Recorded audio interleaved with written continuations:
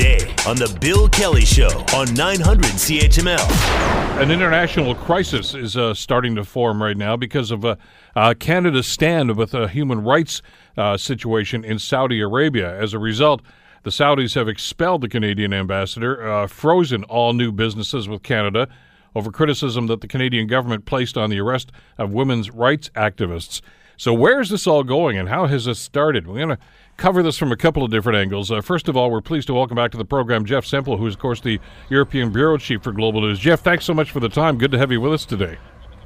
Hey, good morning, Bill. Listen, I guess the obvious question a lot of us have right now, Jeff, is there have been situations in the past where Canadian governments and others, frankly, have made comments about civil rights and about human rights activities in other countries. How did this one get blown out to the extent that it has? I mean, some are suggesting blown out of proportion, but the Saudis obviously have reacted pretty strongly to this. Why? Yeah, they have. And as you say, Bill, I mean, I think the consensus really is that it is not unusual for Saudi Arabia to receive criticism for its human rights record, including criticism from some Western countries, including Canada. But the reaction to that criticism this time from the Sunni Kingdom has really stunned the world. It appears to have all started with this tweet from Global Affairs Canada that was posted on Friday that called for the release of all peaceful human rights activists in Saudi Arabia, including Raif Badawi, a name that might be familiar to some of your listeners. Badawi is in jail for insulting Islam. He's a blogger. He was sentenced to, I believe, 10 years in prison, 1,000 lashes. And Badawi's wife and 3 children actually live in Quebec, and they recently received Canadian citizenship. Now, Badawi's imprisonment has been the subject of protests over the years. And I think, as I say, the Sunni Kingdom, not unusual for them to receive criticism about him, but this time their reaction was quite explosive. On Sunday night, local time, they announced that they were expelling Canada's ambassador, giving him 24 hours to pack up and get out of the country. They announced that they were freezing all future trade and business relationships and deals, and it's not clear, Bill, whether that might include that controversial $15 billion deal that the Canadian government recently allowed, $15 billion worth of light armored military vehicles heading to Saudi Arabia that reportedly represents around 3,000 Canadian jobs, many of them not far from you in London, Ontario. Mm-hmm. And the situation has just escalated even further since then. We've heard from the... We seem to be having technical difficulties with Jeff Semple from London today. We'll try to hook up with him again if we can in just a couple of seconds.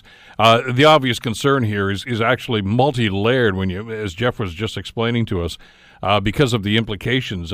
Financial, obviously, is a big part of this because of some of the trade deals that the Saudis have said they're going to freeze right now. Now, that doesn't mean necessarily that they're going to cancel them, but there is some concern, obviously, about jobs, and Jeff's point is well taken. That even in London, Ontario, just down the highway from us, there was some concern about the impact that a Saudi nixing of that deal could actually have on that deal, because we're talking about 3,000 jobs that were going to be created because of some of the things that were signed.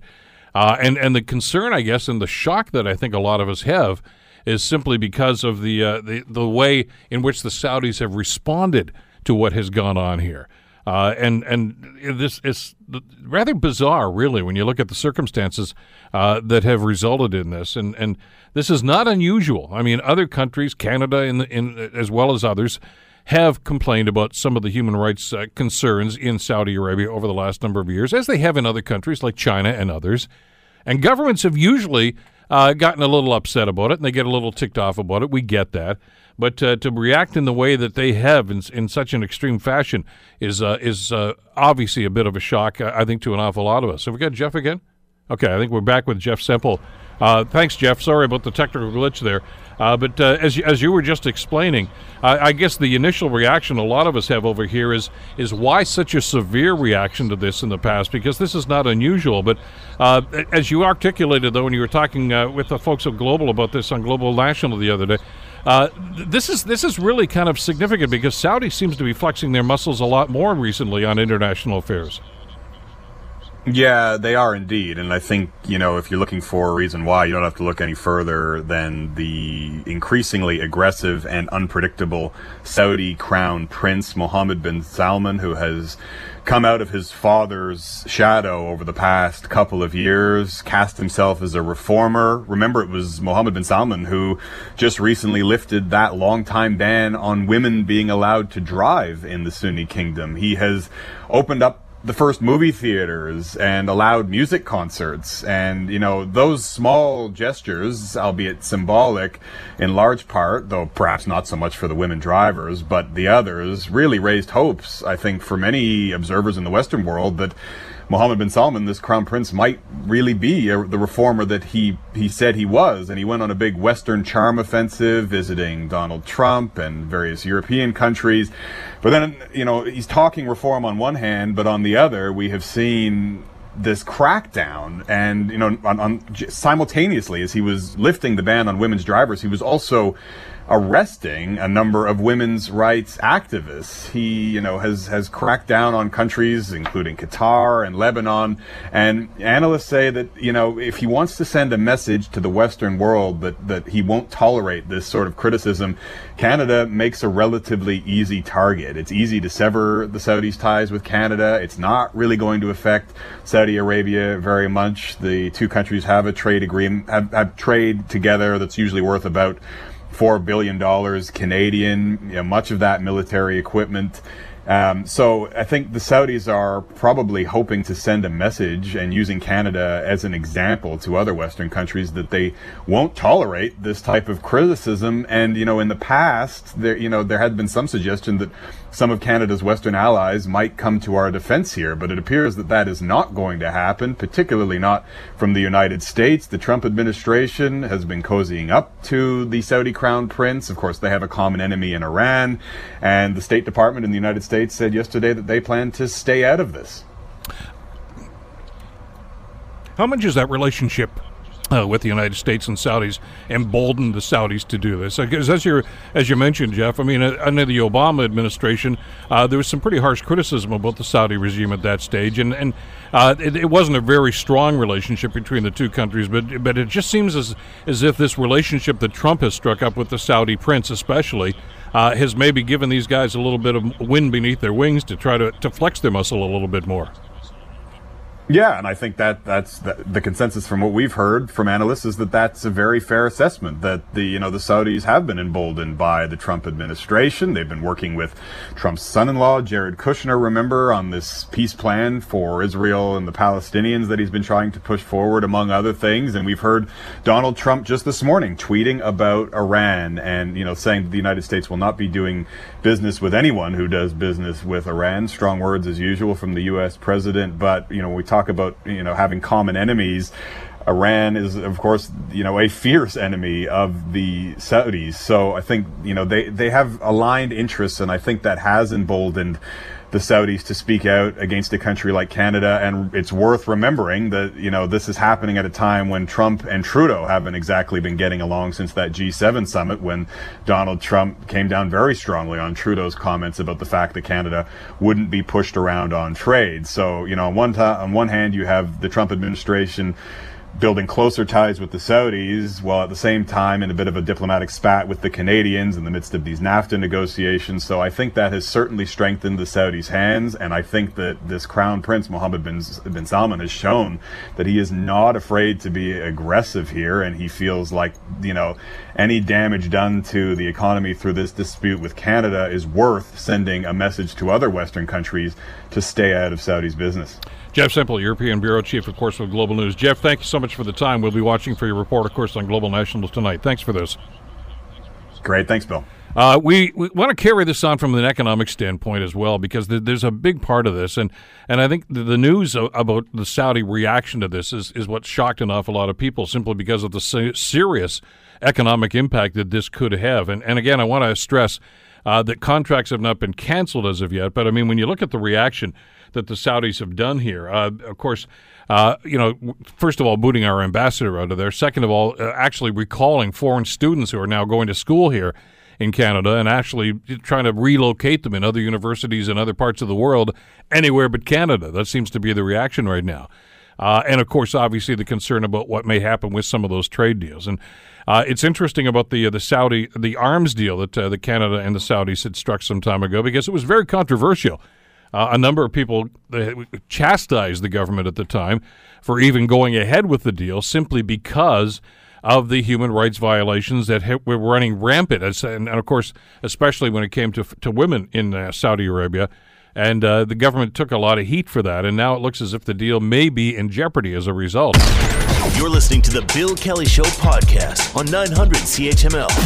The Canada versus Saudi Arabia situation causing a great deal of concern, obviously, because of the reaction of the Saudis from some tweets that came from Foreign Affairs. And, of course, Foreign Affairs Minister Chrystia Freeland has weighed in on this as well. When it comes to the broader relationship with Saudi Arabia, our diplomats have asked procedural questions today, and we're waiting for answers on how Saudi Arabia intends to go forward with the relationship.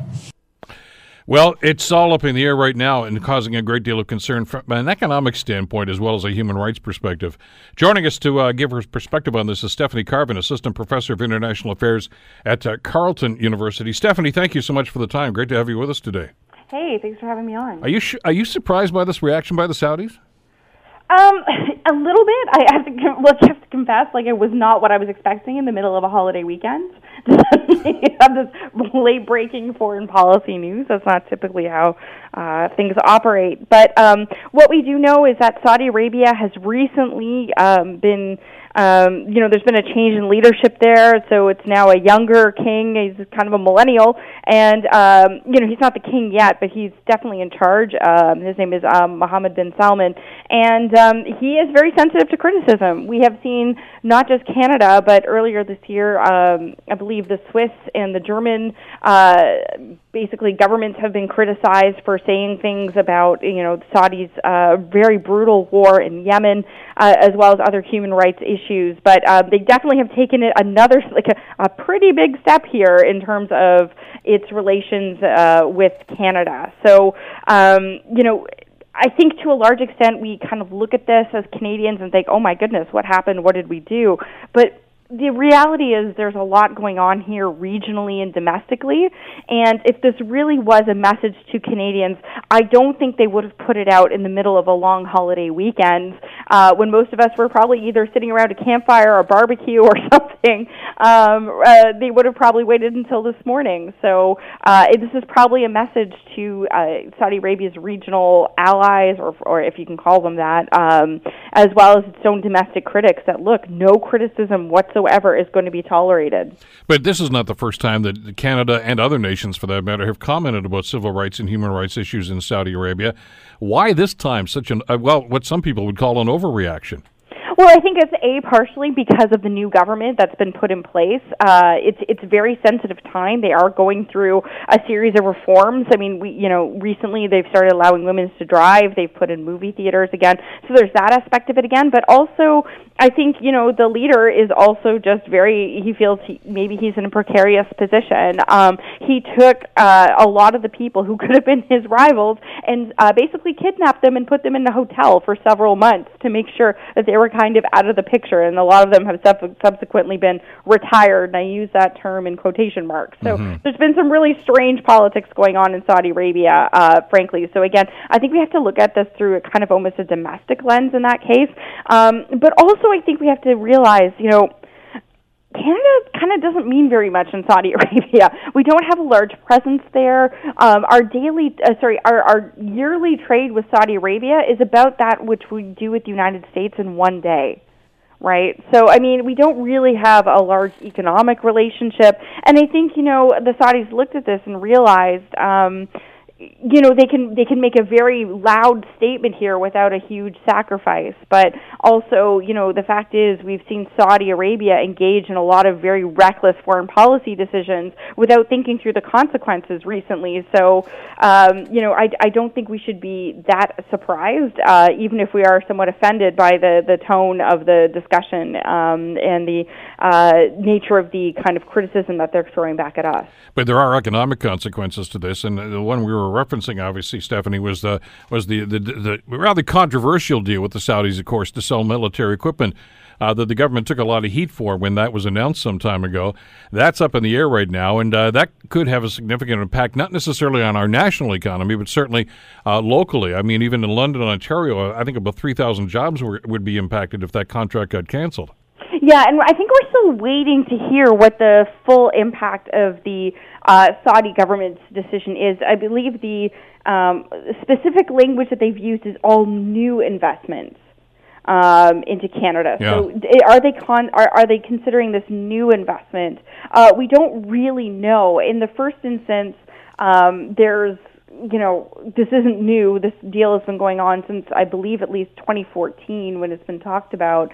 So, I imagine there's a lot of very anxious people right now in southwestern Ontario, and I understand that. But I don't think we've been given an answer yet as to what the future of that deal is going to be. I have heard some analysts suggest, and I don't personally have any evidence to back this up, but that, the Saudi economy isn't what it once was, and, there's lower oil prices for some time.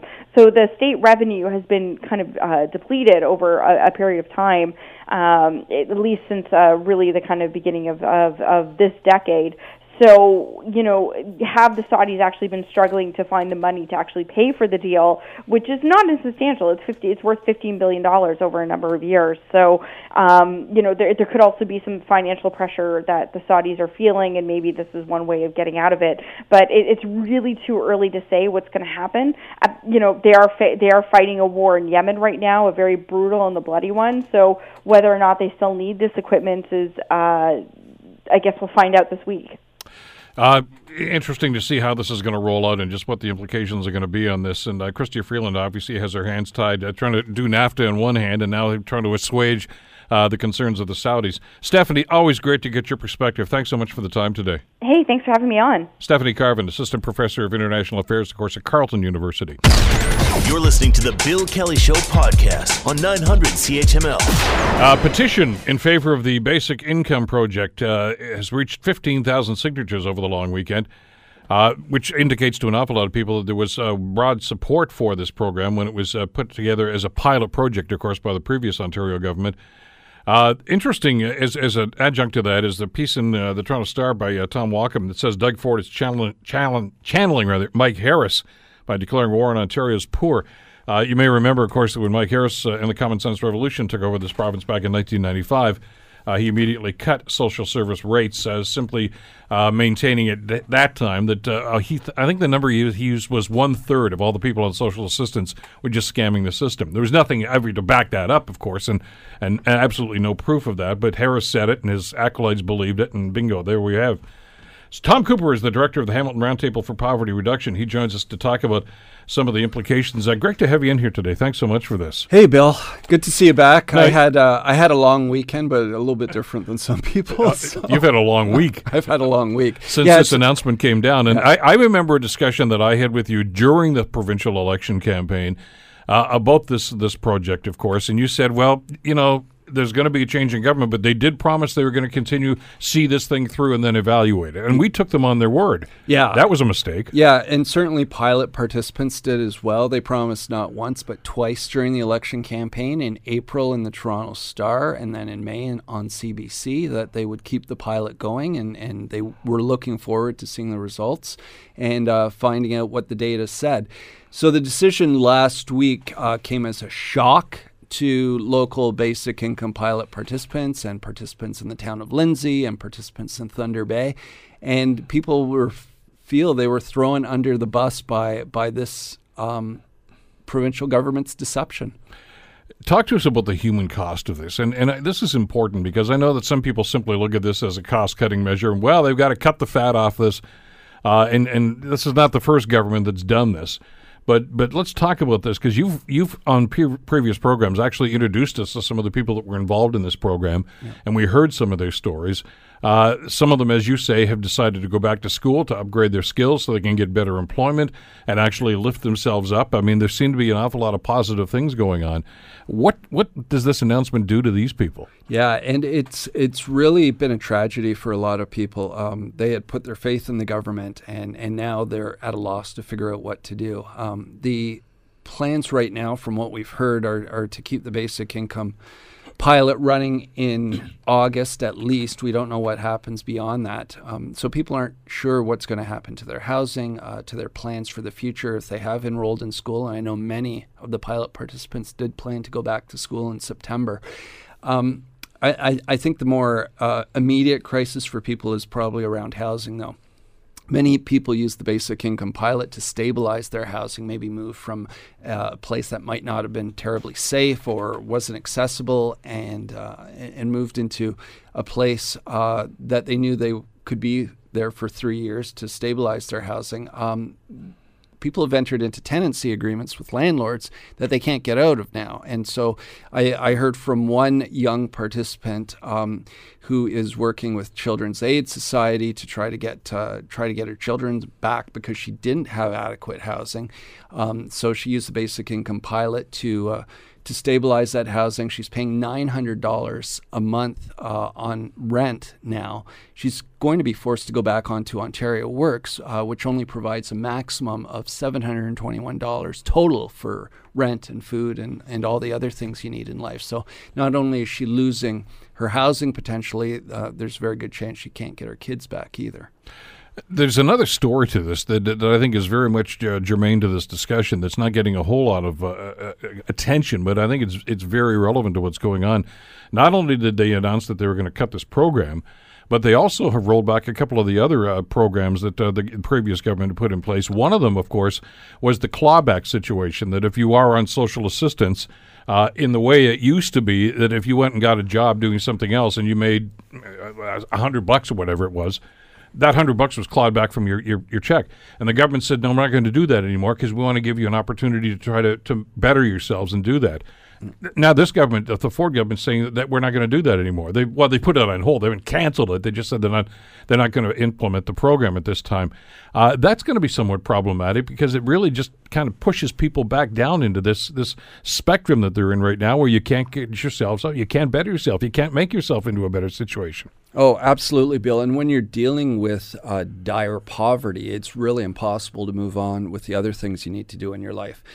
Social assistance rates today are so low that people, as I just referenced in the example I gave, can't afford to cover their housing and pay for food, let alone getting a telephone so a potential employer can call them back for a job if they go out for a job interview. So the barriers the government has put in place really over the last 20 years have just made it impossible for people on social assistance to escape that. That's why my colleague Laura Kataria from the Roundtable and a number of other people who have been doing work on social assistance got together over the last 18 months and made a number of recommendations to the provincial government around how social assistance should be reformed.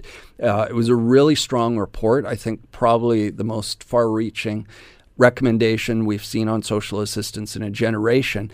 And unfortunately, that's on hold. The government canceled the proposed increase to social assistance rates of 3% and instead is only providing 1.5%, which is barely inflation. And it's for people just really disheartening, knowing there's 40,000 people here in Hamilton who rely on either Ontario Works or the Ontario Disability Support Program, another 900,000 people across the province who are basically trapped in poverty because of government's unwillingness to fix the system. But this is predicated, and let's cut to the quick here. This is predicated on the fact that governments create this impression, and that a lot of people seem to buy into, that these are scammers. The people that are on social assistance are just a bunch of bums. They don't want to do anything to improve themselves, and they just want to sit there and pick up government checks every couple of weeks and spend it on beer and big screen TVs. And that perception, Tom, has been there since 1995, and it continues today. Yeah, and it's unfortunate. It's not reality, and people will say, well, I know a neighbor who is in this circumstance. Well, fine. There's going to be a few in any segment of society. Give me a handful of CEOs, and we're going to find people who try to bilk the system as well. And there were a lot of them that resulted in the economic recession. Well, I used the Harris example. I mean, where he said 30% of the people on social assistance are scamming the system. That's not true. I mean, no. I think the actual number is about 2.5% as opposed to 30%. Yeah. As opposed to 30%. So I mean, it was a lie that was basically thrown out there to try to justify the government program. And clearly there are still some people that believe this. They talk about a poverty industry. But they don't really talk to the people that are involved in this. They don't talk to the people that are trying to work two jobs to try to pay their rent and to feed their kids at the same time. And that's why basic income was such an exciting possibility. 2/3 of the basic income enrollees were actually working. They were going out doing everything we tell them to do. They're working maybe multiple part-time jobs, just not earning enough at those jobs to make ends meet. I heard from one over the weekend, Adrian, who is working as much as she possibly can and looking after her kids. It was taking her an hour and a half to walk to work because she couldn't afford the bus. The basic income basically allowed her to take the bus and spend more time at home with her family. She was still working, as are 2/3 of the basic income participants. And so for them, it's really discouraging to hear some of these ugly stereotypes about people being lazy. They're not. People want to get back involved. They want to go back to school. They want to upgrade their skills. They want to get better jobs. They want to contribute to society. Here's a political question for you. You've been following this for quite some time. Why do governments, when they get into these austerity pushes, always seem to pick on low-income people and say those are the ones we're going to take? I mean, the Trump administration has done it. Others have done this. And by the way, I'm not trying to throw laurels at the Wynne government because they tried to do some things, and okay, I give them credit for that. But I mean, the rates that they were actually paying out for social assistance and people that are on disability checks were still woefully inadequate and have been for quite some time. As a matter of fact, even the proposed increase that the Wynne government had talked about a few months ago still wouldn't bring them up to where it was in 1995 when Harris made those cuts. That's right. Yeah, and but they seem to be the target every time governments want to save money. It's we're going to cut social assistance. Yeah, and people on low incomes don't have the financial resources to fight back often. They're often committed to raising families and looking after their day-to-day crises. So it makes it very difficult to fight the system. But this weekend, I was really amazed by the support we've been seeing for Basic Income pilot participants. We, along with the Basic Income Canada Network, launched an online petition on Friday. And as of this morning, it already had 16,000 online signatures. So the people, I think, are starting to realize that we all need to stand together against these types of government decisions. And we saw what happened in the city of Toronto a couple of weeks ago with some of the decisions there. Last week, it was the provincial government hitting Hamilton and its most vulnerable members. Who's going to be next? We don't know. But I think it just makes it important that we band together and speak with a unified voice against these types of cuts. And by the way, for those that want to characterize this program, this idea about the basic income as one of these left-wing wacko policies, the whole concept of this was developed by Hugh Segal, who is a conservative. He was a senator, obviously, but I mean, he worked at federal and provincial for the Conservative Party for years and years and years. And this was his brainchild. He's been pushing this for years. This was a conservative that was doing this because they understood that this is actually going to help people in the long run and help the economy in the long run. Yeah, and he has been the most critical voice against this decision out there. He spoke very passionately the other day about the ill-conceived decision to cut this program in really halfway through its first year. We hadn't had the data in, but people were already enrolled. They were promised that they could participate. And obviously people are feeling overwhelmed now. And so it's great that we have strong advocates like Senator Hugh Segal standing up for it. We've had federal cabinet ministers speaking out as well. And I think the more voices we bring to the reality that's facing basic income participants over the next few months, I think the more opportunity we'll have to either get the provincial government to change its mind and reinstitute the basic income pilot for the full period that it promised it would, or we'll look at other options, and there are other options on the table. Yeah, but those other options, I mean, let's talk about the implications this is going to have, because this is not just, okay, we're going to slash this. Hey, I make $100,000, so I really don't care. It doesn't impact me. It does. Yeah. This is going to have an impact on property taxes, because the cities, the municipalities that are going to be impacted by this are going to have to pick up the slack here. Yeah, exactly. And so Lindsay is a small town in Eastern Ontario, which was also a pilot community, one of the other 3 pilot communities. And for them, it's been absolutely devastating, because there were 2,000 people participating in that community in a population of about 20,000. So the economic benefits to the town as a whole were really, really profound. The past president of the Chamber of Commerce I was speaking to yesterday out in Lindsay, and he was saying this is going to have a really detrimental impact on the local economy. They are all getting together today in the local park in Victoria Park in Lindsay to rally against these cuts. So I think we recognize here in a larger city like Hamilton that maybe the economic impact of basic income won't be quite as profound as it is in a smaller town, because we had 1,000 participants, but it's still important, and it's critical, absolutely critical, for those people who are turning their lives around and making investments. But we've talked about some of the challenging neighborhoods in this community, where people are having a tough time trying to crawl out of this economic quagmire that they find themselves in. And it's not just because they're lazy. That's a ridiculous, I think, prototype that people have put out there. These are people, some of them, of course, are on disability, can't work full-time for a number of different reasons. Others are trying to improve themselves, and as you mentioned, going back to school to try to increase your capability, your workability is a great idea. But if you've got a job and you've got to pay your rent, you've got to feed your family, I mean, it's pretty difficult to say I'm going back to school. This was enable these people to do this.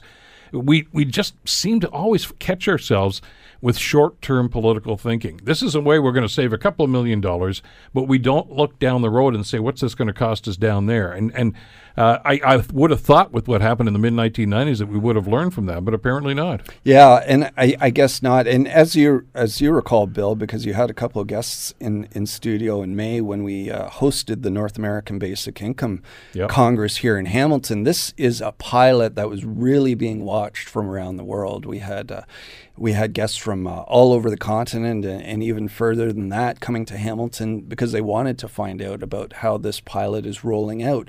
Just over the last few weeks, we've had media from Japan, from South Korea, from the United Kingdom, because this really could potentially be a critical social policy of the 21st century. And if we don't test it, if we don't see what some of the bugs are in the system, how are we ever going to roll it out on a wider scale? And so that's really what this basic income opportunity presented, not only the opportunity to help a group of people with income security, but really getting the data we need to find out whether this will be an important social policy of the future.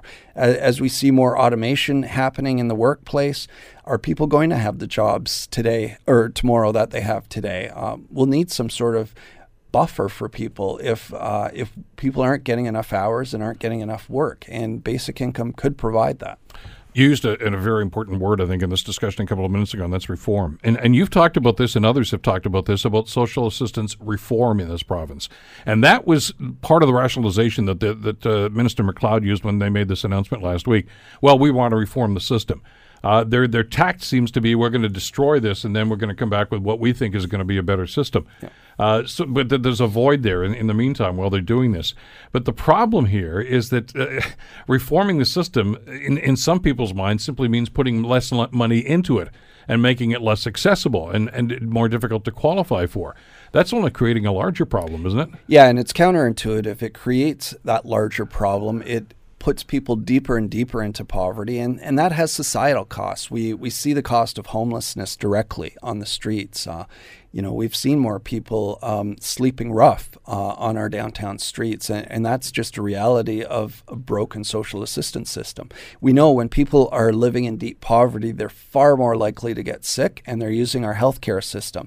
One day in the hospital costs probably about 3 times what it would cost to keep somebody in affordable housing for an entire month. So, these are arguments that we really need to push back against, because unless we invest in people living in poverty, they're never going to be able to break that cycle.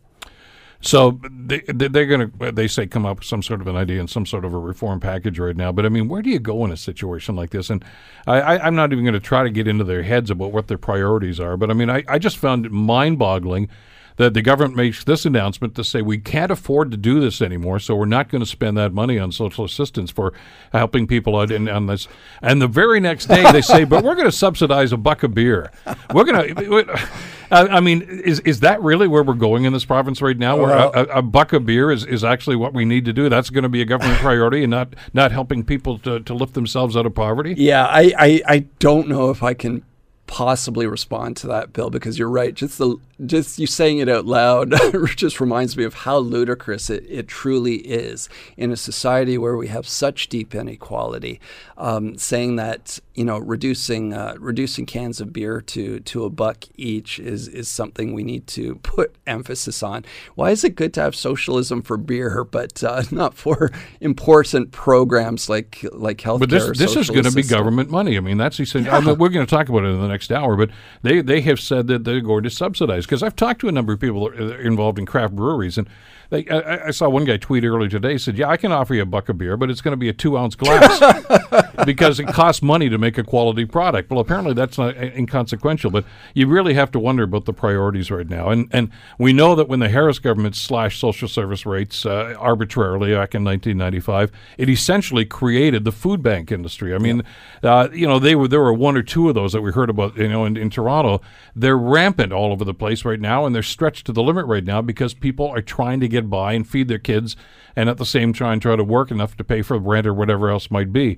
It just seems as if we're going right back into that situation again. Yeah, and look who's using the food banks. 70% of all people here in Hamilton, and its numbers are pretty stable across the province as well, 70% of all people going to food banks are actually on provincial social assistance programs. So either Ontario Works or Ontario Disability Support Program.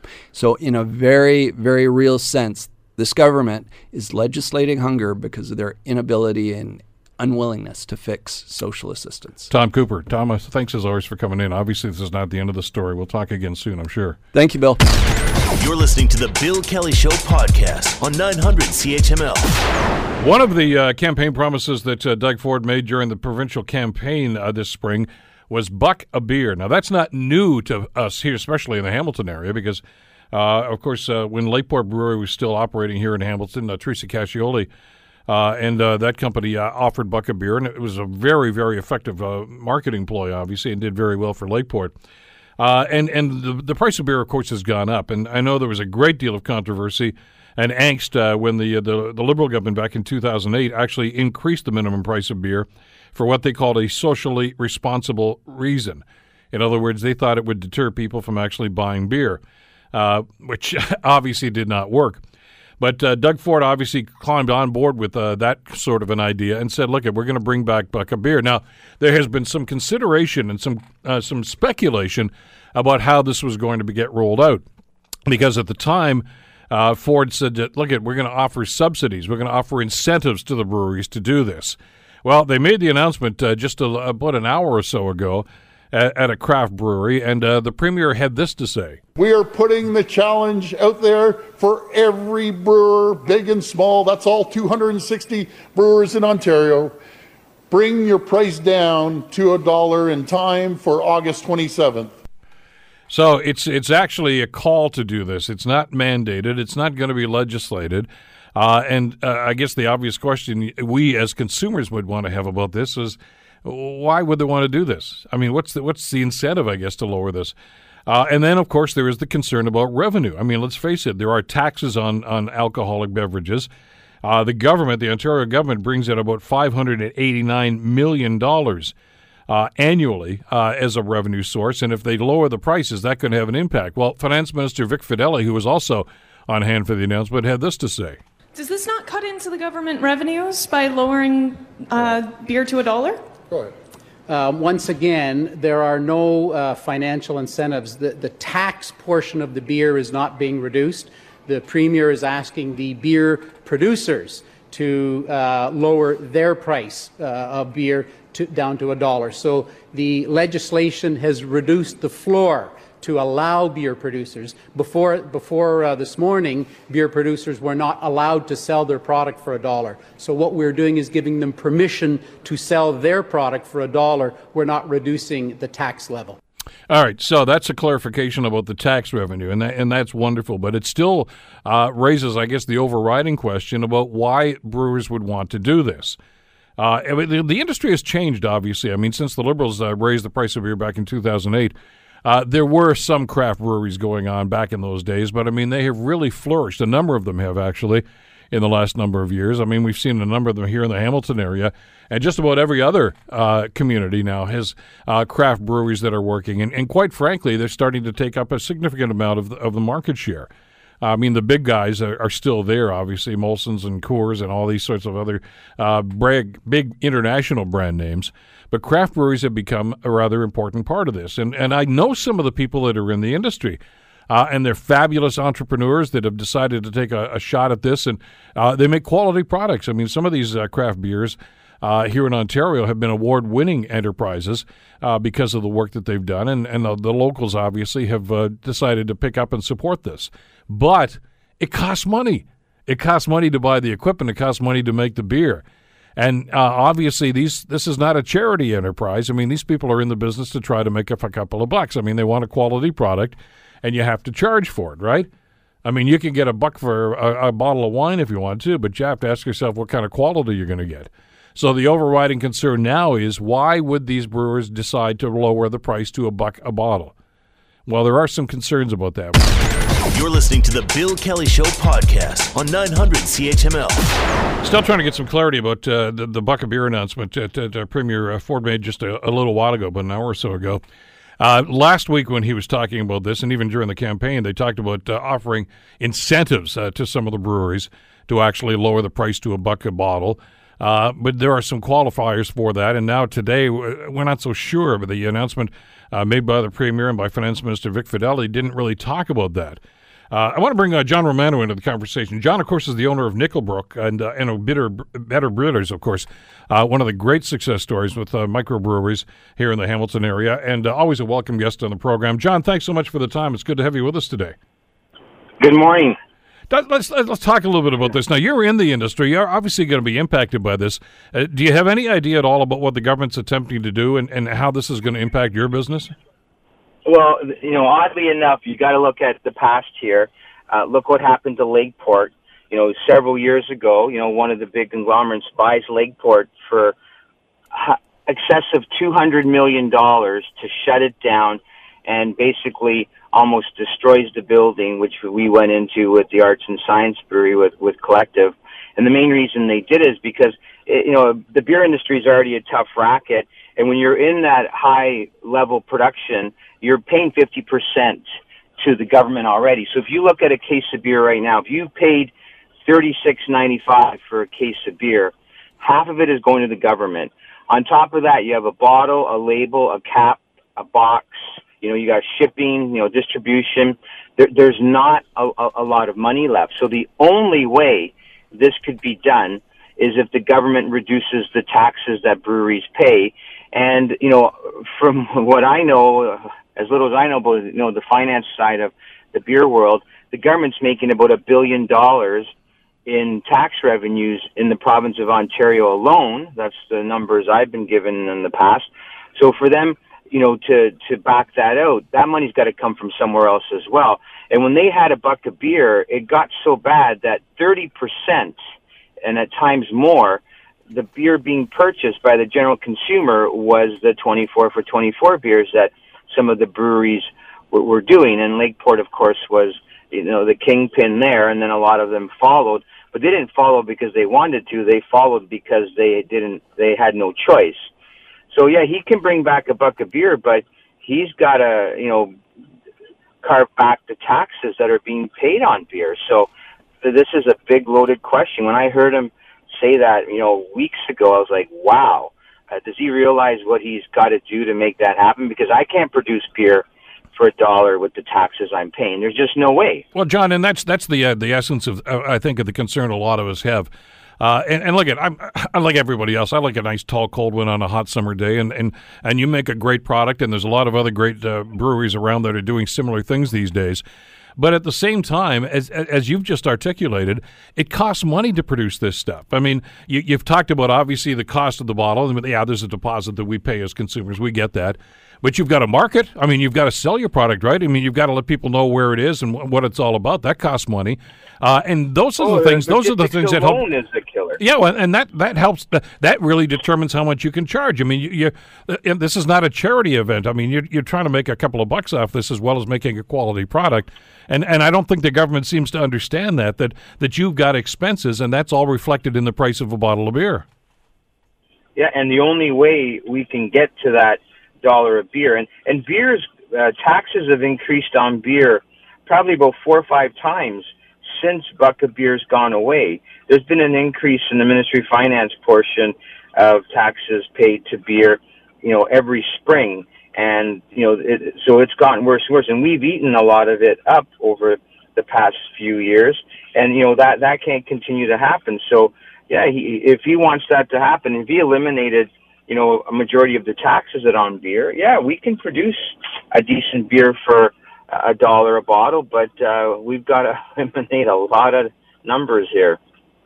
Well, and that's one of the things that I think a lot of people are kind of concerned about here and scratching their heads about. I mean, the announcement that they made this morning, John, from the finance minister seems to indicate that no, they're not going to cut the revenue at all. They still want to get the money from you, but they want to encourage. I think that was the word they used, John.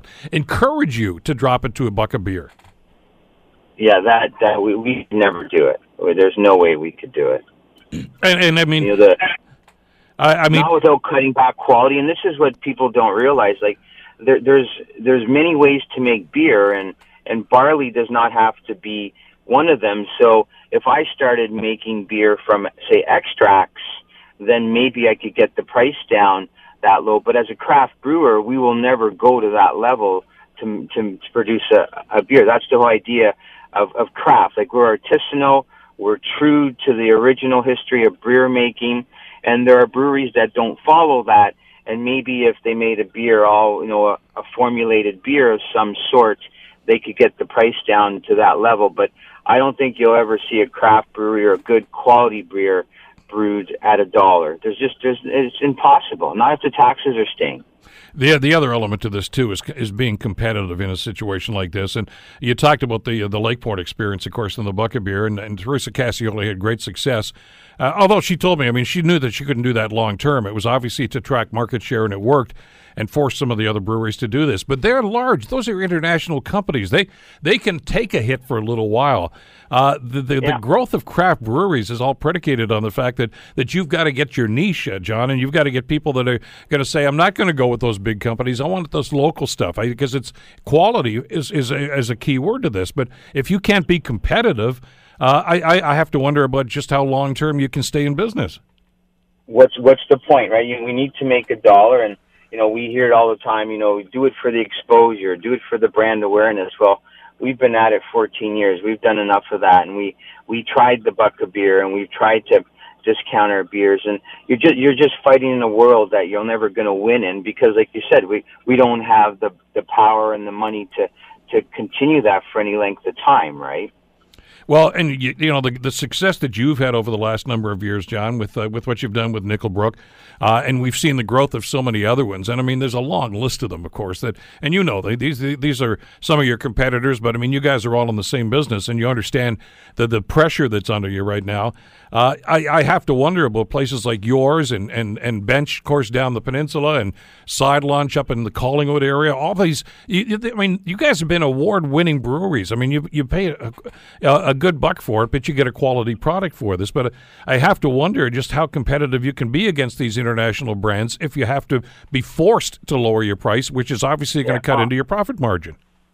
All the breweries you mentioned, I'd be totally shocked if anyone tried to enter that market. It's just not going to happen. The investments we have, the quality that we put in, the ingredients we use, there's just no way we can produce that, any type of beer, that's any decent, for that price. So that the only, like I said earlier, the only way is to cut corners and not follow the true meaning of beer brewing, which is, Bavarian Purity Act, and, we're using only barley. So if I start using extracts and other stuff and cut down my production time and my cost of product and all that, maybe I can do it, but I don't have the facility and the equipment to be banging out beer at that volume, at that price. It's just not going to happen. It's like fast food and fine dining. So craft is fine dining, and you're not going to get, a gourmet burger through a fast food joint, right? There's a big difference, and people are prepared to pay for quality, and they do, right? So it'll be interesting to see what happens, and if Ford's not going to cut back the taxes, I can't see many people jumping on that. Well, the bothersome thing from the announcement I heard today, though, John, that I would think would irk you guys too in the business, is he says he's challenging you to lower the bar. In other words, he seems to be indicating that, look, you guys arbitrarily raise the price of beer because of your profit margin. It's provincial taxes which are driving this right now, and obviously the cost of doing business, and that's how you set your prices. I mean, there's no monopoly going on. There's nothing coercive going on right now. I mean, the government wants to get their pockets full out of the revenue that they get from the sales of your product, but at the same time, they're saying, well, you're the one that's going to have to take the hit for it now. No, I think, and I have no problem with the price of beer. You look at Americans, like I tell people that complain about it. You know what? Most of the revenues from beer taxes are gas tax and tobacco, and a lot of those revenues go to our healthcare, educational system, and we live in a great country that we can have access to all that. You look at Americans that don't have healthcare. Yeah, they can get beer for far less, but talk to someone that doesn't have healthcare and find out what they pay a month to give their family that opportunity. So I have no problem paying $36.95 if the money's being used properly, and I don't think if the general population understands that. I think they're fine. How many cases of beer does the average consumer buy in a month or a week? And when you look at it in proportion to what you would pay for healthcare, so I'm fine with that. But don't ask me to take the cut now, because we've struggled to get where we are now. Our bottom line keeps shrinking with, minimum wage goes up. Well, I don't pay minimum wage most of our staff, but you have to up everybody's wages because they can go down the road and work in, a very simple operation and get minimum wage now. So everybody's up $4. The cost of fuel, the cost of just operating, hydro, everything else is, nudging away and chipping away at that bottom line. And now you want me to start making beer for $1 and still pay you the taxes I have to pay you? Well, I don't. If you want to help me fund a brewery and buy some equipment for me and stuff, maybe we can talk. But I'm in no rush to join that world. We did it for a little while out of the brewery because of Lakeport, but it's a tough market. Like if I had to put that beer in the liquor store, the beer store, and pay them their percentages, because on top of the taxes, you have to pay fees at the LCBO to have your beer on the shelf. You have to pay fees at the brewer's retail. Plus, you have to pay fees to just get the beer registered, right? Like there's fees just to enter into the beer store, and then you have your general costs. So you take the taxes, what the LCBO or the brewer's retail takes, and what's left is not a lot. There's not a lot there. Exactly. And bottles are going up. Like people don't even realize, our bottles, we pay on average about 22 cents for a beer bottle. And we don't use industry standards. So we're paying 22 cents, a label, a cap, a box. There's not a lot left to produce any beer at exactly. that point. John, listen, keep doing what you're doing, all right? And we'll let the government handle whatever they want to do. But quality, and you pay for quality. That's what it comes down to. I got to run. Thanks. Thanks so much. Give Mr. Rob Ford a call. Have a good day. I'll let you get on to that. You make that phone call right now. John Romano from Nickelbrook, of course. The Bill Kelly Show, weekdays from 9 to noon on 900 CHML.